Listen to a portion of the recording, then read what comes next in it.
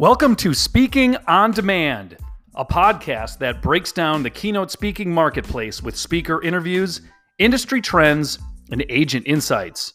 I'm your host, Aaron Rayberg, speaker agent for Capital City Speakers Bureau.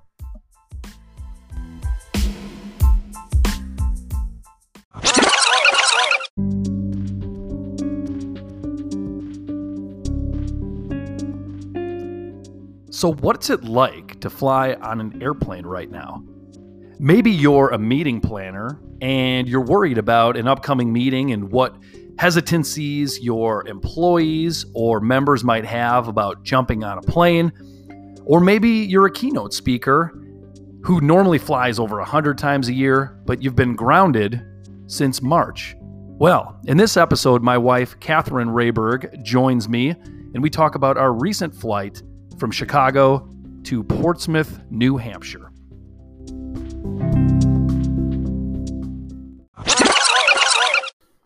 Hey everyone, welcome back to the podcast. It's Aaron Rayberg. I've got my wife Catherine with me today, and many of you know that we recently took a vacation out east to go visit Catherine's brother and his family. Had a great time. We're getting a lot of questions right now about what it's like to fly on an airplane and what it's like to stay in a hotel. And since we did a little science experiment and just did both, we thought that it would be kind of fun to share that experience with you. So we're going to talk a little bit about the flight experience. We took Southwest Airlines from Midway, Chicago to Portsmouth, New Hampshire. We actually flew into a town called Manchester. And in the next episode, we'll talk a little bit about our hotel stay. But let's focus on the airplane experience. So Catherine, thanks for joining me today. And let's just talk about it. Great. Thanks for having me in your recording studio. This is a privilege to join Speaking on Demand.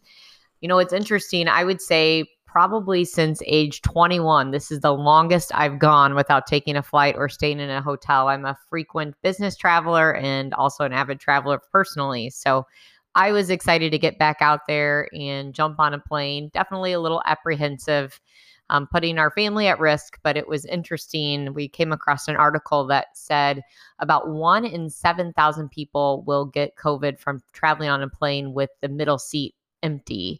It goes up a little bit, obviously, when the middle seat is filled to 1 in 4,000. So felt like we'd done a little bit of research, had our masks and hand sanitizer in hand, and really anxious to see family we hadn't seen in over a year. So off we went, and overall, I would say it was a positive experience flying Southwest. What would you say? You know, the way that I've been telling people is like, I've just been telling them this has been the easiest flying experience that I've ever had with a family, probably just with myself in general as well. Going through security with one person when you just have to be responsible for yourself, that's a piece of cake. But man, we just rolled up there and Midway Airport was like a ghost town, wasn't it? Yeah, it was very quiet. We had a mid-afternoon, a 1 o'clock in the afternoon flight timed well for our 18-month-old nap time. And so that was really handy. Obviously, Southwest makes it very easy with 2 free check bags. So we took very limited luggage actually through the security line. But I would say from drop-off at check-in, getting through the security line was probably less than 10 minutes. We all were wearing masks except our 18-month-old. And at the point where, you know, you have to go show your ID, they do ask you to flip that mask off real quick just so they can confirm you match your picture. But very, very good process. Kind of a funny thing that happened when we were going in, checking in. We've flown with the kids several times and they never really ask for any sort of identification. So we've got an 8, 6, and a 1-year-old. This time we get asked to prove that Christian's under 2 years old. Maybe it's because he looks like he's over 2 because he's like 30 pounds already. So we're trying to figure out how in the heck do we prove we don't have his birth certificate with us. So we start checking our phones and we're trying to find health insurance cards. I show him a health insurance card. That doesn't work because it doesn't have his birthday on it. And I'm just starting to get really like nervous. Like I'm holding up the line and I turn around. There's nobody in line. And I know that the clerk checking us in, she was pretty annoyed by the fact that it took us 15 minutes to find some proof. But it was also pretty funny because it was really low stress at the end of the day. Yeah, I would say there in some ways may not be a better time to travel with a family. As Aaron mentioned, it was not crowded at all. And of course, all of the Southwest staff at check-in and at the gate were all wearing masks as well. The rule was you had to wear your mask the entire time you were flying unless you were actively eating or drinking. They did offer a very limited snack service, just a snack mix and a glass of water. We actually just chose to bring on our own drinks and our own snacks. And we were pretty limited in how often we actually even took a drink. I don't think I actually ever took my mask off at all. Our younger kids, we certainly wanted to let them, when they were thirsty, they could take a drink of their water, but they did a really nice job. I would say for peace of mind, we brought a big sanitizer wipes pack and we wiped down the seatbelt, the tray table, the armrest, the arm button, the headrest, really anything any child or adult might touch. What was also interesting was that front pocket was quite empty. Aaron actually picked that up quicker than I did. A lot of these new cleaning measures and sanitize measures that are going in place due to COVID.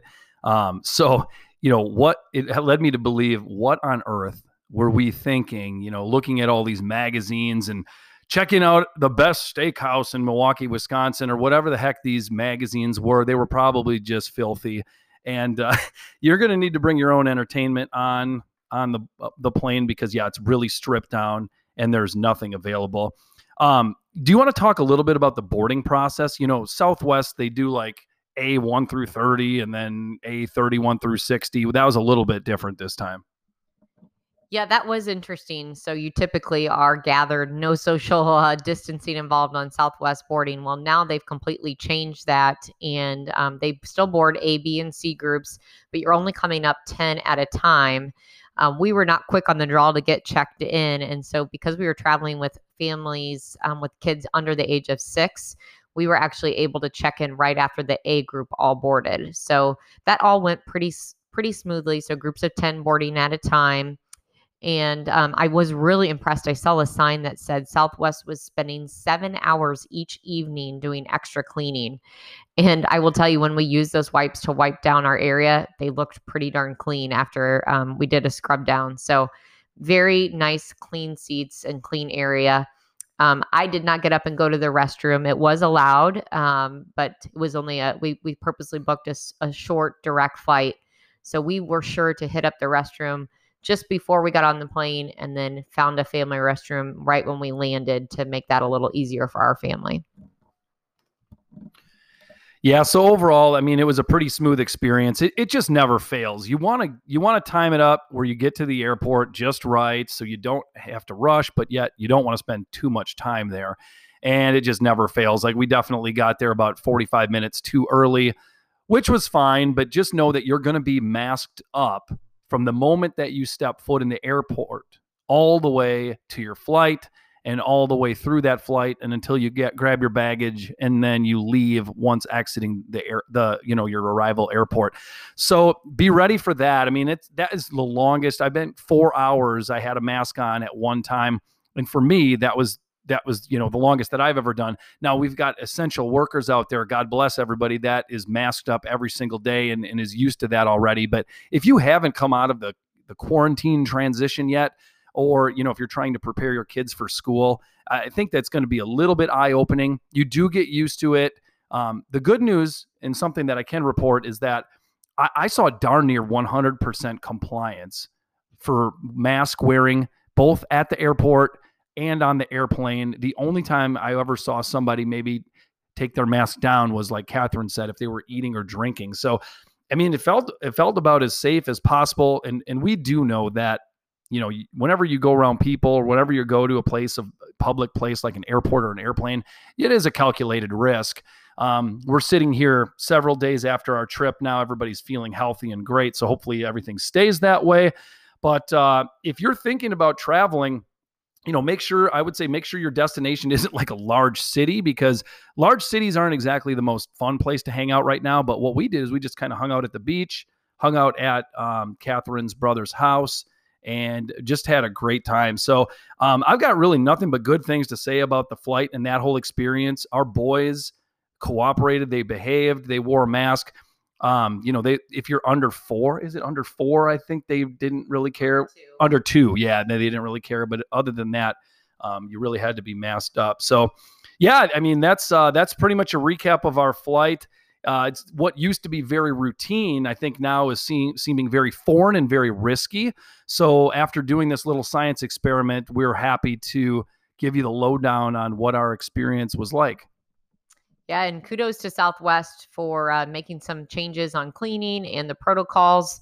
60% capacity is what we were kind of guessing on the flight out, and about 40% on the flight back. We were actually the only flight taking off from the Manchester, New Hampshire airport on a Tuesday evening flight.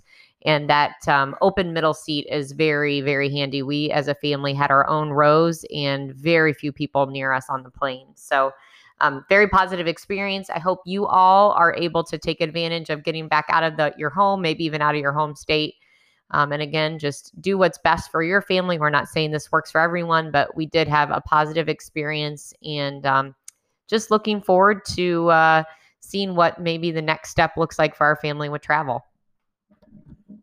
Thanks, Catherine. And I'll be putting this podcast out on social media, so I'll also post a few pictures of what Midway looked like. I took a couple pictures where it was like a complete ghost town. So hope you enjoyed this episode. Join us next time. We will talk about our hotel stay and what it's like to stay in a hotel during the COVID-19 pandemic. Talk to you next time.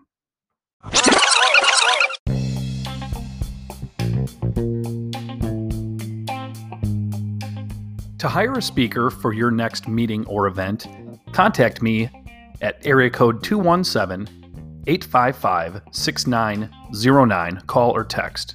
You can also follow me on Twitter at Aaron Rayberg, and check out my LinkedIn profile at linkedin.com/in/Aaron Rayberg.